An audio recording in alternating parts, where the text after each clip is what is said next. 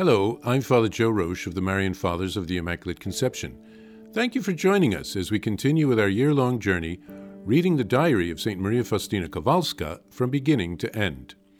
Today we have a letter from St. Faustina to Father Sopoćko, dated from March of 1937. Jesus, Mary, and Joseph, to most reverend and dear Father, I am sending you my heartfelt wishes for a happy Easter. Alleluia. May the risen Christ endow you with his all-powerful love, because with it one can endure everything. Let your heart, dear Father, melt away completely in God's love, for all those who have shared in Jesus' suffering have a right to take part in Jesus' immense joys and glory. Thank you very much for your prayers and for the wishes for my name day. It gave me great pleasure to receive your letter, and I thanked the Lord Jesus most heartily for it. I would very much like to know how your health is, dear Father, as you write so little about yourself. I would also like to learn something more about all your activities, Father, as well as about your efforts undertaken in this whole work of God.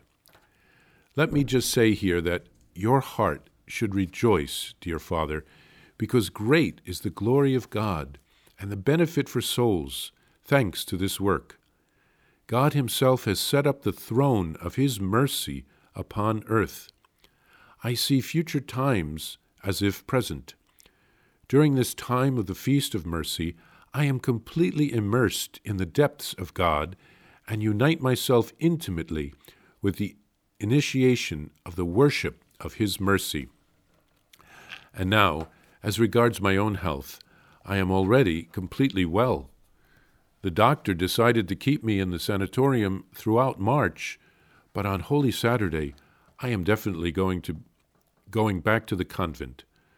I am grateful to the Lord Jesus for this illness because it gave me an opportunity to complete what you ordered me to do, dear Father, that is, to put both diaries in order and to underline what is not of me but of the Lord Jesus.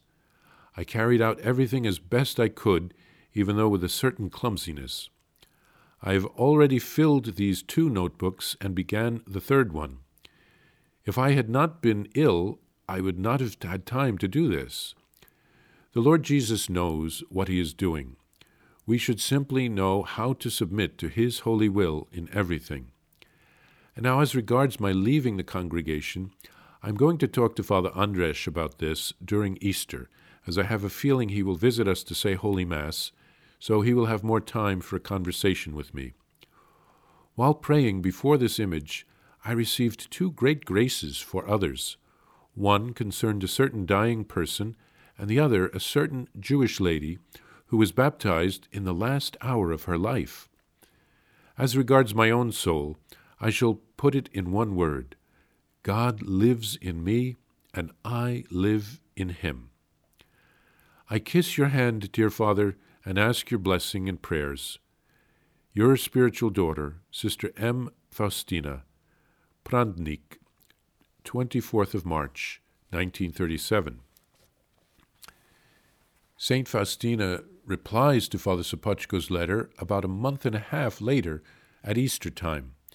She sends him God's love, knowing that he is suffering, as she has. She thanks him for the feast day greetings. In Poland, it is more common to celebrate one's feast day or name day rather than the birthday. She wants to know more details about his health. No doubt she is worried after reading his letter. She'd also like to know what he is doing and how things are progressing. She is thankful that the Divine Mercy image is on display in Vilnius. She says that it is like Jesus' throne on earth from which he can pour out graces on the world. She has been granted the grace to see things in the future, like the eventual proclamation of Mercy Sunday and her own canonization. Mercy Sunday falls on the octave of Easter, and every day of the octave is like Easter Sunday. So she immerses herself in that great paschal mystery, God's mercy she rejoices that God's mercy begins to be worshipped. Her health has improved. She says she's completely well. She stayed an extra month in the hospital, but she should be back in her convent on Holy Saturday. The time there allowed her to underline her diary as instructed. God gave her that time for a reason.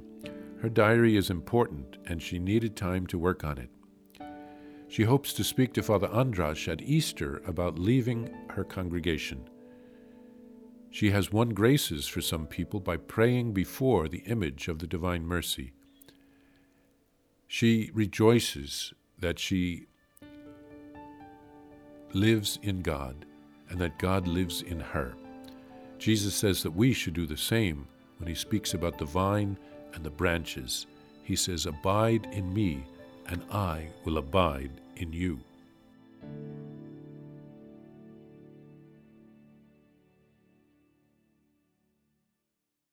Please follow or subscribe to this podcast to receive the latest episodes and updates. If you have enjoyed this podcast, I invite you to leave a review.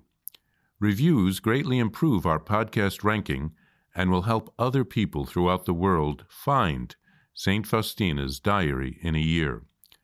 Remember, Jesus promised St. Faustina in diary number 1075, souls who spread the honor of divine mercy are protected by God like an infant by a gentle mother.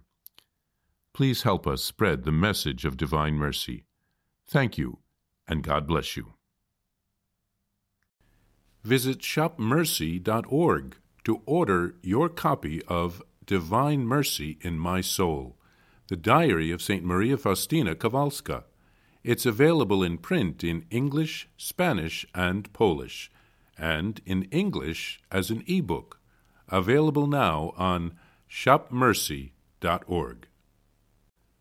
Are you enjoying this podcast? I invite you to listen to more shows brought to you by the Marian Fathers of the Immaculate Conception. Join us daily for enriching spiritual content, which will help you on your journey with Jesus Christ. Simply visit DivineMercyPlus.org for a complete list of our shows. That's DivineMercyPlus.org.